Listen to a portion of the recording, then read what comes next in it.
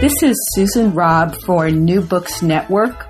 I'm talking with Noel Brown, who is a film and television scholar. He's currently lecturer in media and communication at Liverpool Hope University and specializes in Hollywood and in British cinema, and particularly in the area of family and children's entertainment and film. His previous books include the Hollywood Family Film, From Shirley Temple to Harry Potter, Family Films in Global Cinema, The World Beyond Disney, and British children's cinema, From The Thief of Baghdad to Wallace and Gromit. Now, he has a book called Children's Film Genre, Nation, and Narrative. It's part of the Shortcut series for Wallflower Press, published by Columbia University. Noel, thanks for joining me. It's a pleasure. Well, this is a terrific topic, and one that I would imagine evokes a lot of, nostalgia feelings for people as they think about different films that have impacted them over their lives. First, how do you define a children's film, and is that the same as kind of a family film? Yes, this is one of the areas the book's very concerned about, actually, the question of definition. This is something that scholars have tended to neglect somewhat, I think, in the past. There tends to have been a kind of assumption that the children's films are immediately recognizable to people, and therefore no kind of definition may be necessary. But in this book, I tend to take the view that the children's films can be defined through various recurrent features that exist throughout the genre, throughout its broad history.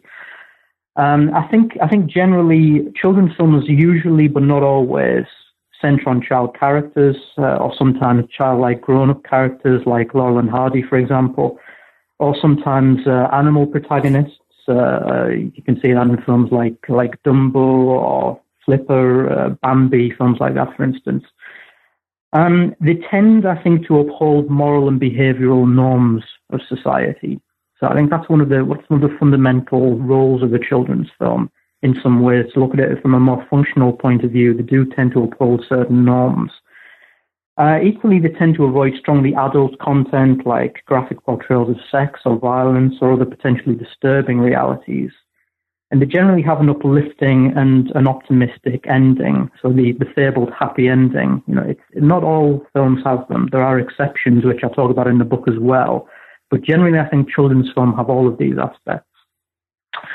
In terms of the relation to the family film, I think the two genres are very heavily overlapping, but that there are certain distinctions between them. And I think family films tend to be much more associated with commercial production. And very much so in Hollywood. I mean, you mentioned at the outset, I wrote a book called The Hollywood Family Film. Many of those films dealt with in the book are widely considered to be children's films, but actually in Hollywood, the family film is dominant. And Walt Disney, for instance, repeatedly denied that his films were for children. He actually said at one point, "We don't think of grown-ups and we don't think of children." And this is a quotation, but just that fine, clean, unspoiled spot deep down in every one of us that maybe the world has made us forget and that maybe our pictures can help recall. So there's always that dual address, essentially, in family films, the appeal to the adult as well as to the child. But from a textual point of view, often they are pretty similar, yeah. Now, what do you think of? I noticed somewhere in the book you had alluded to a longer time period than some of us might think, that maybe for more than 100 years. What do you think of as the first children's films? Yes, it's a point of some contention, I think, because one of the very earliest films was the Sprinkler Sprinkled. It was by the Lumiere brothers, and it was essentially it wasn't a fiction film. It wasn't a narrative film. It was essentially a little vignette of about a minute long, where a gardener's watering the garden, and a naughty boy hoses him with a garden hose and soaks the garden, and the gardener sort of angrily chases the boy and gives him a smacked bottom for his naughtiness. Now, some critics have have made the claim that that is the first children's film. But it's a very hard question to answer, because in the silent period, basically until about 1930, almost all films were made for a sort of general audience, where children and adults were not particularly distinguished. So we might look at adaptations of children's literary classics, or adaptations of Alice in Wonderland, for instance, in the early 1900s, and point to films like that. But essentially all of these silent era films were intended for an all-encompassing audience that included children, but wouldn't be restricted to any particular audience. In essence, they were for the family audience. Now, are children's films, is it seen very differently in the US and the UK? I think they're viewed broadly in a similar way. One of the arguments in the book is that children's films across various different languages and cultures do tend to share many of the same conventions, many of the same rules. And because children's films are partly defined by the fact that they have to appeal to children, they have to instill certain moral and behavioral guidelines in children. They have that kind of social, ritualistic function, but also the fact that they must appeal to children's sensibilities. There has tended to be a kind of recurrent narrative aspects that run throughout children's films. So I think probably in America and in Britain, children's films are seen as very culturally important and always have been. But maybe the distinction is that in Britain, there hasn't always been that infrastructure in production to allow the same number of films to be made as there has been in America. But one solution to that was that the British film industry essentially created a wing of its own division called the Children's Film Foundation, which was funded by a tax on every person who bought a film ticket in Britain. There was a tax on it called the ED levy, and a portion of this money was allocated to this body called the Children's Film Foundation, which existed between the 1950s and the 1980s. And these were essentially purpose-built children's films that weren't necessarily for an adult audience at all. They were solely for children. They weren't expected to make a profit either. They were films that were thought to sort of encourage certain values and beliefs, but they weren't for a commercial public. So that's one of the big distinctions in America, because America's never had that state-sponsored tradition of children's cinema. No, it's interesting because I know even Disney's films, right, at one point was used for, encouraging a feeling of patriotism, right? The film has been used for things like patriotism and nationalism, sometimes stretching and over into propaganda, right? Absolutely, yes. I mean, during the Second World War, the American government actually sponsored the production of a series of very patriotic war movies made by Disney.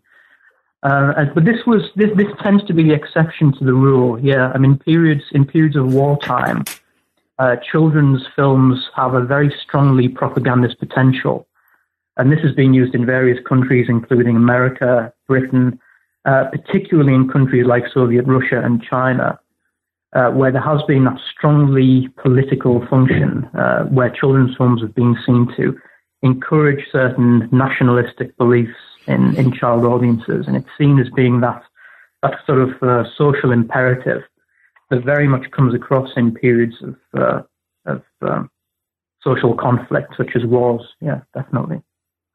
Now, one of the things that has struck me with this area of film is it always seems like a very technically rich part of the film genre. You have animation and special effects. Do you think it's kind of a film playground?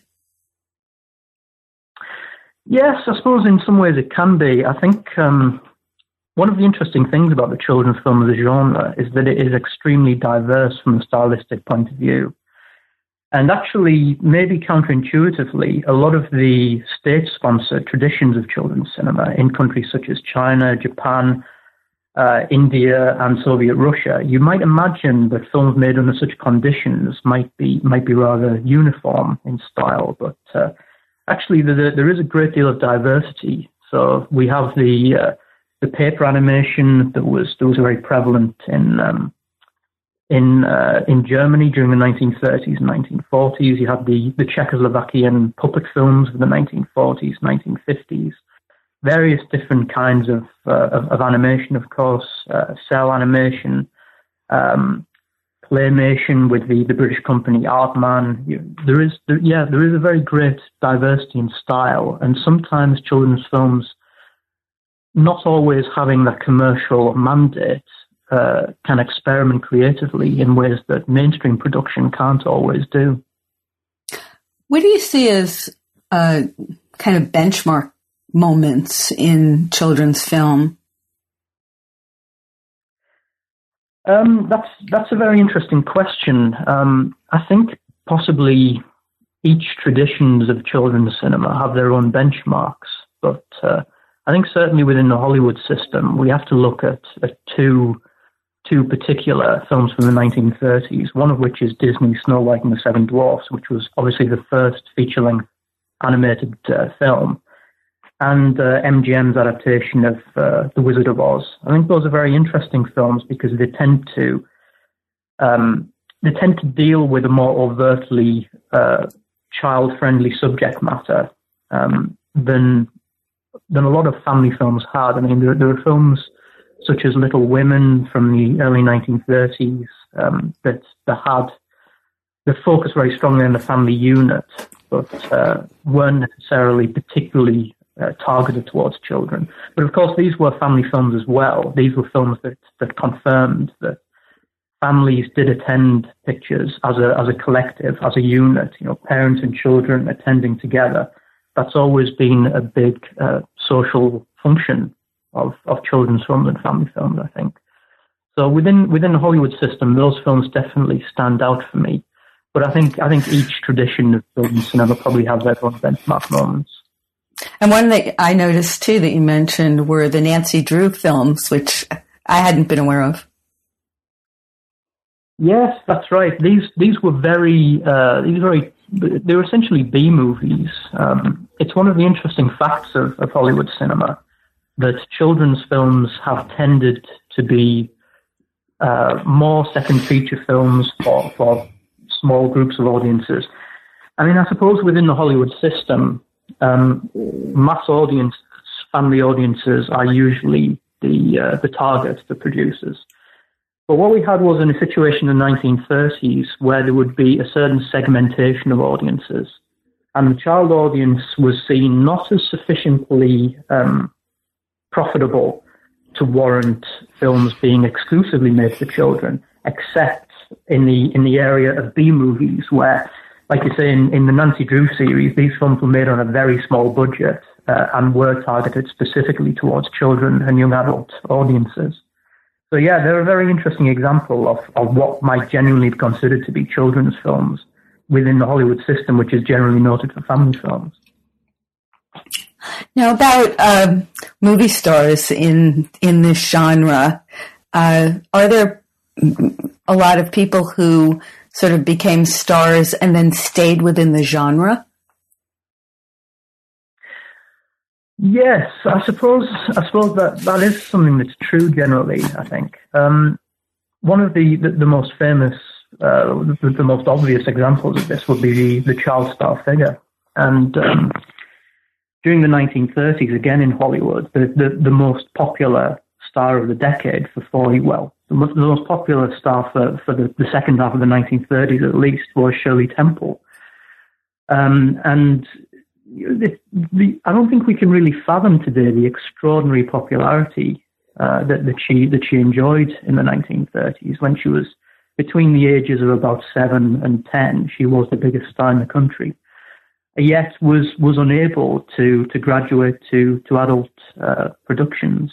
So that tends to be something that happens quite a lot with the child star figure. I mean, various other child stars of the period, Jane Withers, Freddie Bartholomew. There's a lot of child stars that fail to graduate, definitely from that arena. And I think that one of the reasons for this may be that adult audiences in particular are rather disturbed by the idea of the child graduating to a more adult identity. Because I think generally in children's films and in popular culture more broadly, this archetype of the innocent child really does recur. And so the idea that a child might be maturing, might have sexual awakenings in some kind of way, I think is somewhat disturbing to a society that valorizes this idea of purity within childhood. It's a very governing ideology, I think.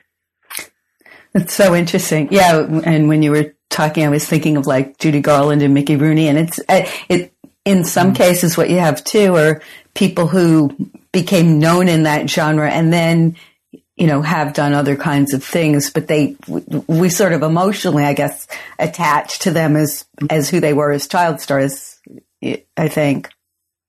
Yes, I think that's true. I mean, there's a very long history, a very tragic history, of course, of child stars that have had terrible, not just careers, but terrible lives as adults, and various child stars who've committed suicide or died early through some sort of through some kind of personal tragedy. Judy Garland would be one of them. Yeah.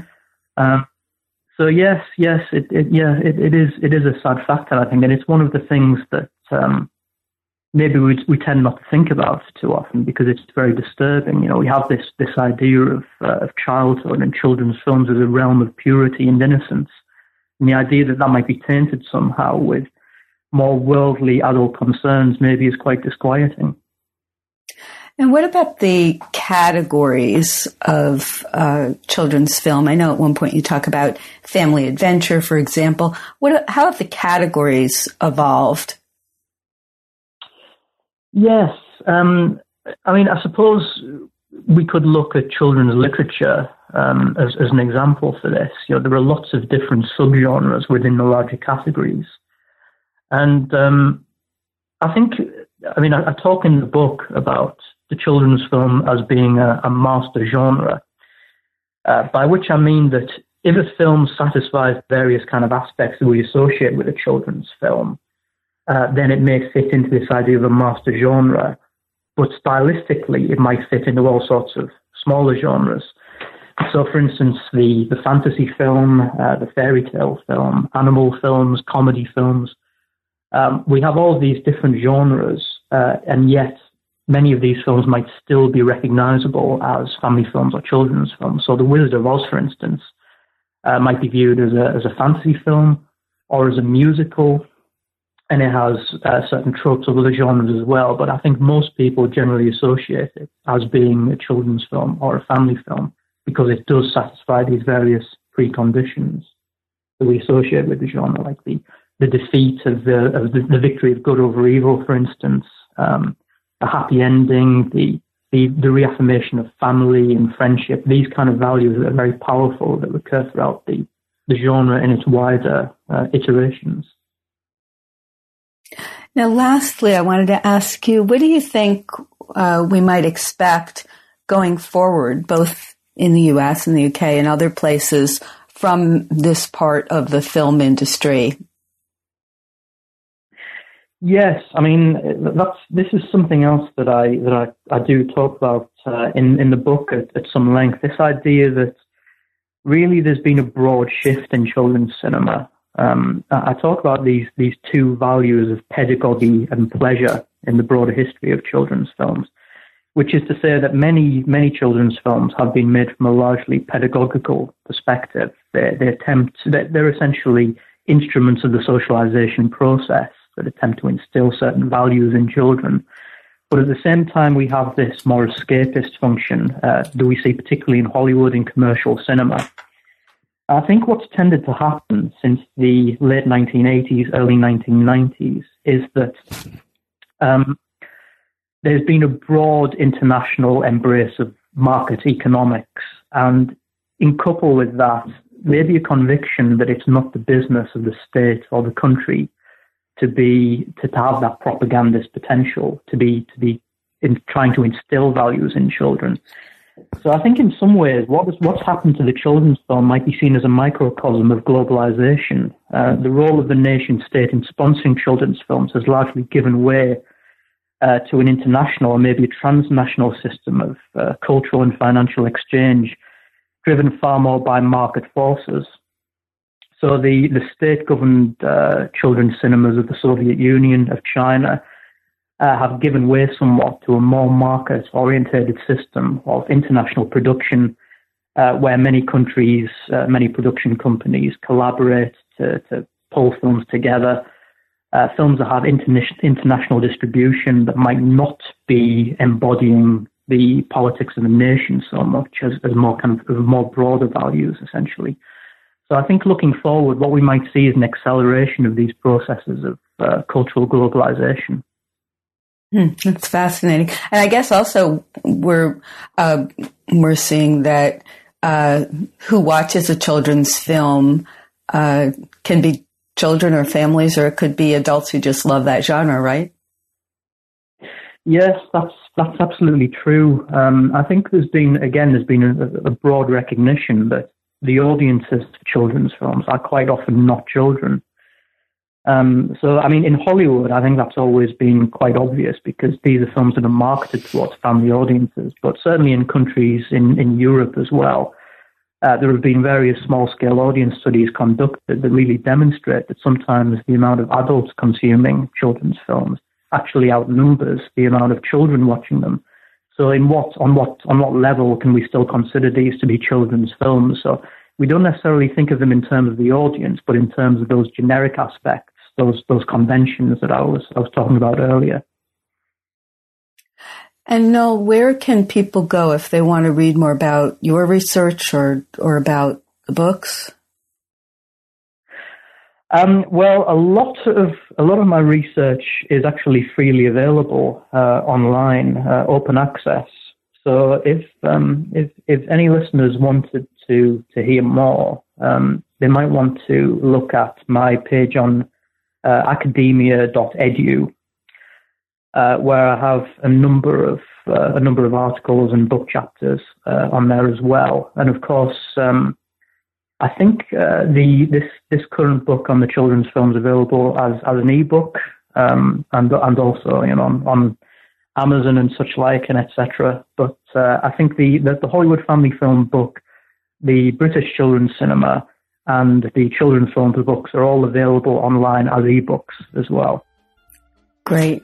All right. Well, thank you, Noel. Thank you for talking with me about this. This is some fascinating topic. I really, really appreciate it. It's been an absolute pleasure, and thanks for getting in touch.